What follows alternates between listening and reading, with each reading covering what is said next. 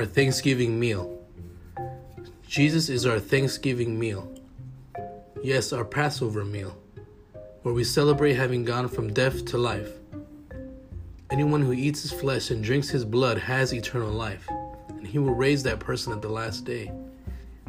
Just as the living Father sent Jesus and he lived because of the Father, so also the one who feeds on Jesus will live because of him.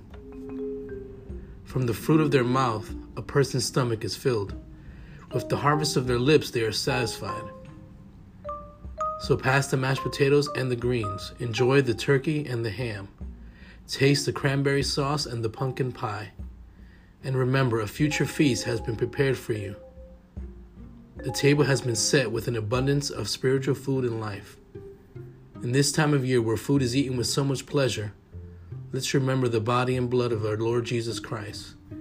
His grace and mercy have been lavished so much upon us. Yes, smothered in such juicy and gravy love.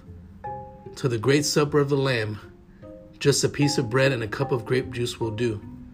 No need for gluttony. We are full and satisfied with the bread of heaven for now and to come. O manna of heaven, rain down a Thanksgiving blessing and give us the grace to receive it and be satisfied.